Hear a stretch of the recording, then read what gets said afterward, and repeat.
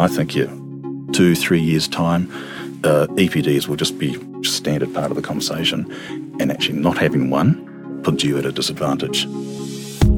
Kia ora, I'm Troy, here as CEO, and welcome to Stirring the Pot. Thanks for connecting. If you're new, here's what you can expect. We're going to be talking the tough stuff, the things that keep us metalheads up at night. There are many challenges facing our industry, and equally many opinions on how we should tackle them. Stirring the Pot provides a facilitated forum to discuss and challenge these viewpoints. So let's get to the nuts and bolts of it. Today our conversation is with New Zealand Steel Environmental Manager Claire Jewell and Fletcher Steel Marketing and Innovation Manager Scott Morrison. We'll be delving into their work in Environmental Product Declarations, or EPDs for short, the process they've gone through to achieve them and the benefits of doing so. Claire, we'll start with you. Can you give us a brief overview of what an EPD is? So an EPD is a standardised and verified way of quantifying the environmental impacts of a product. And it's based on a consistent rules for a product category. And what data is actually included in an EPD? So there's a whole range of data included in our EPDs, right from the raw materials supplied through to the inputs into the production process, such as utilities, the process consumables, and then also the emissions from the process, so the air to water and to land. And what is the process involved in obtaining one, and how is it maintained as independent? So it's a very rigorous process. For us, it involved around 4 years of collation of data for essentially an input-output model, which is your life cycle inventory. And we decided from the outset to engage a consultant who is experienced in the process of developing an EPD. So we had a team of our own engineers, technical people, and environmental team collating the data. And fortunately, we had systems in place already collating data. So it was a matter of then putting it into the process, or the database that the consultant maintained. And then there were various check steps and also third-party verification. Is there a international standard that's used as the base reference? Yes, there is. So there's a base standard, ISO 14025, and that outlines the framework for developing an environmental product declaration. And then there are supporting standards related to the construction services and products specifically, and also around developing or undertaking a life cycle assessment. And what products do New Zealand Steel and Pacific Steel have EPDs for? So for New Zealand Steel, it's our Colour Steel Endura and Colour Steel Max products. And for our sister company, Pacific Steel, it's their seismic reinforcing rod and bar and coil and wire. Mm-hmm. And Scott, moving to you, what products does PCC have an EPD for? We have the EPDs for the pre-painted products, metal products, for the Colour Coat brands. It's the 3 brands of Zinacor, Magnaflow and Illumigard. We also have a same one but for Australian consumption as well for our export market. And how are EPDs used in green procurement and building assessment schemes in New Zealand? At this stage, it's very much in its early stages in terms of the awareness of EPDs. However, in terms of some of the common schemes, say Homestar and Green Star, they have facilities to recognise EPDs and paying credits. And that itself is driving that awareness of EPDs as a document to be used at that specification design stage. And the Homestar and Green Star tends to be the one that's driving most of it. How can you use an EPD to actually tell if a product's environmentally preferable? There's an awful lot of data in an EPD. There's no denying that, but it's much like a food nutritional label on your food. It's standardised format using product category rules, standardised way of getting that data, and that allows people to actually compare like for like and make a value decision. The care needs to be taken that you are using the same product category rules, But certainly it's the best way, in my opinion, that you can actually compare two common standard products from an environmental perspective. And the way that the data is structured is essentially the most important data is at the top of the page there. Yeah.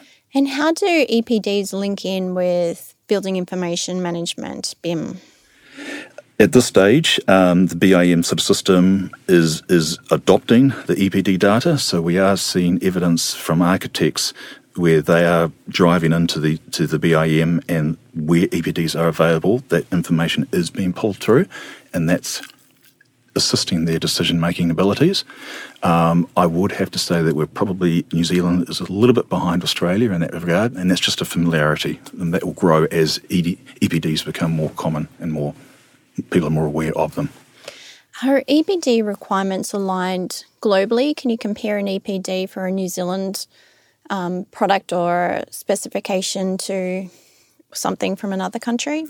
Like for like, there's a high degree of compatibility. Again, I come back, it's hard to compare, say, steel versus wood composites, kind of two different materials. You're not really doing it, but steel, if it's followed and it's got the same PCR, the product category rule, there's no reason why you can't compare them like for like. Yeah, it sounds like it is a lot of work. If it's taken 4 years, for example, for New Zealand Steel, how rigorous and onerous is the process for you to get your EPD verified? Maybe starting with you, Claire. Yeah, well, it was a very rigorous process, but there's benefits in that as well, and to ensure the integrity of the EPD. Also, the benefit for our business was being able to identify hotspots where potentially we could make improvements, and also just to understand the environmental impacts in a different way beyond the compliance and the consenting, which we have in place. And what about you there, Scott? For us, it was certainly time-consuming.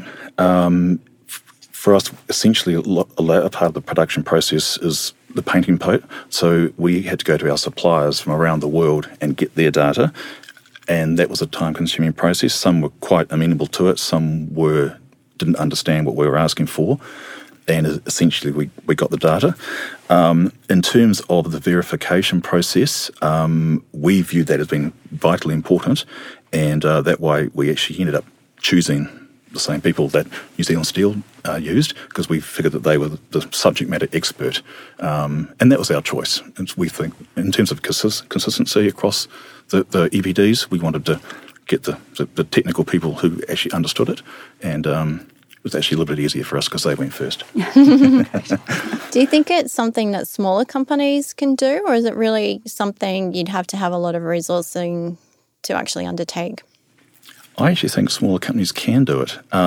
Essentially, it's a data collection exercise, and as I pointed out, for us, we're only a small part of the actual product manufacturing sense, whereas New Zealand Steel obviously have a bigger supply chain that they control. So there's no reason why smaller companies can't pull this information in as required. They'd have lesser inputs and outputs as well, and then the base materials, in some cases, would already be an EPD. So, for example, if it was steel going into the manufacture of a product. There has been a lot of focus recently, particularly in the media, around embodied carbon in buildings. What do you think is the importance of life cycle analysis versus embodied carbon, at one point in time analysis? So generally the life cycle goes beyond embodied carbon. For us it included the raw materials, so from cradle right through to the steel mill gate, and then it encompassed end of life processing and recycling, and as I said, it covered more than just embodied carbon, and that had value not only for our customers and end users, but as I said also for looking at improvements in our process. Absolutely, I support that. The whole process of going through this life cycle analysis identifies, to your point, of the hotspots and where you can improve from a simple cost perspective, and let alone environmental improvements. So it's a fantastic process to go through. We learnt a lot, as I said, because we've got suppliers from all over the world, and we understood sort of the concept of carbon miles was fascinating for us to explore. But certainly, the embodied carbon, let's be honest, steel has a dense embodied carbon. So for those of us who sell this material, really we're looking to how can we use this material in a product and a solution which, as part of the bigger picture, is beneficial. I mean, if we can use steel as a product which reduces the amount of operational carbon over the life cycle of a building, that's a fantastic discussion to have. Having the EPD data supports us having that discussion. For me, I think embodied carbon discussions only tell a small part of a bigger picture. And if we start talking about circular economy, then we're getting a bigger context around the environmental impact as a whole. How much is the circular economy becoming a conversation piece within your organisations? I can probably put a Fletcher building hat on here and say, yes, very much so. The concept of actually, we're not just building buildings, we need to understand what happens, things like design versus assembly, some of the materials that we're using, how they're put together, and also really it's more of a focus on the provenance of the supply chain. I was looking at an RFP queue for a project down in South Island where the operator, the owner, is asking all sorts of sustainable questions, EPDs, and it's more than just they want steel to be delivered at the site at this time and it's got to be this type of steel. They want to know where the steel has come from. They want to know how many kilometres it's come from the factory to the site. They want to understand how many people have been involved. It's really quite an in-depth interrogation of the supply chain. Now, I've come from other industries where that's almost more common, but I wonder now it's going to be a good game changer for the construction industry to actually sort of push back up that supply chain and understand the materials that they're using and that they're not just commodities. I think that there are many ways to measure your environmental performance. What do you think the benefits of EPDs are? For me, it just allows people to have an honest conversation based on fact, and strip out a number of the perceptions around the product itself. It's just, here's the facts. It's brutally scientific in terms of the data there, and it allows people to have good discussions as opposed to, dare I say, some other industries where, I'll say it, tobacco, where they spent 10 years trying to prove it wasn't a problem, and they spent another 20 years saying it was a problem, but it's not as bad kind of thing. All this disinformation, EPDs just lay it on the table. Let's have a good open conversation. And I think it's a sign of the maturity of Fletcher Steel, New Zealand Steel, and Liberty over in Australia, that this part of the world, we are leading in terms of steel-based EPDs. There aren't too many other EPDs that I'm aware of around the world yet. Mm-hmm. Yeah, it's a level of transparency, and I think we've gone beyond sort of hiding what is in our product and the potential environmental impact. It's great that you've identified a RFP that's actually specifically requested an EPD. Is that common? Are you seeing that becoming something that is on the table now, or? I really want to say yes. It's at a start. There are specific people who are more aware, and they tend to be foreign-trained architects in particular, who are definitely asking for this type of information. And as these type of EPDs become more prevalent for all the materials in the construction, they will quickly become the norm. So there is actually sort of a first-mover opportunity for steel to actually be having this conversation up front before other materials. And I think that's an opportunity for steel to be involved in a few more of these solutions where they may not necessarily have been considered, based purely on the fact they've got this data here. In terms of being able to verify that someone's EPD is real and has been certified or accredited, how does a member of the public actually check that is the case? So for New Zealand Steel and likewise Pacific Steel products, our EPD is issued on our website, so that's coloursteel.com for our Colour Steel products. Also all the Australasian EPDs are available on the website epd-australasia.com. So they're there, they're available, readily available.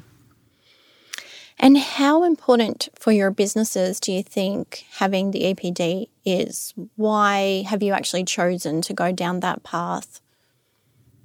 Well, increasingly for us, our customers and end users are asking for that sort of information as well. We have inquiries particularly around the green building rating tools, inquiries around environmental choice certification, Declare, etc. So there is a lot of increasing knowledge around what they can ask for and the expectation that it would be available. Yeah, likewise. I mean, it's just getting ahead of the curve. We can see it's going to become essentially a standard product that we need to have, which is great. So let's just get on and do it. We're starting with simple materials on a material basis.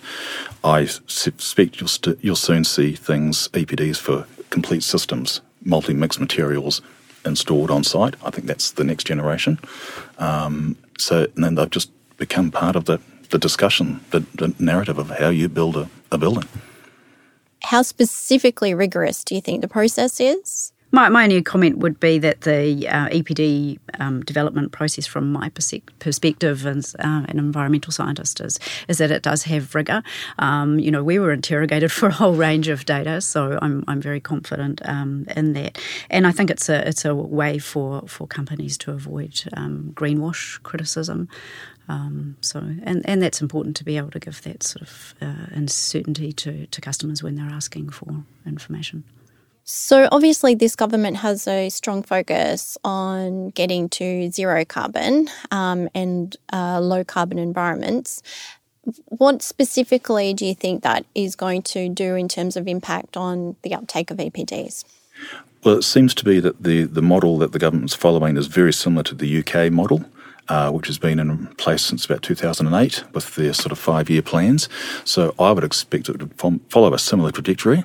And that legislative framework, these transparent, reportable documents are really a cornerstone to that. So that legislative framework, I'm fully expecting the first 5-year plan for New Zealand to include things like EPDs as part of the conversation and part of the structure of any building operation. So it seems like steel is leading the way in terms of adoption of EPDs, at least in New Zealand. Is that the case, and what does it look like in terms of other products? Oh, certainly. I think steel, the industry can sort of be proud of the fact that they've driven this to the New Zealand market.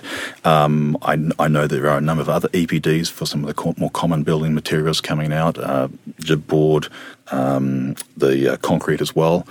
So essentially, you're getting what I think is a critical mass of EPDs, which that stage will let the classic population growth, slow population, then it will just explode. And I think 2-3 years' time, EPDs will just be, as I keep coming back to, just standard part of the conversation.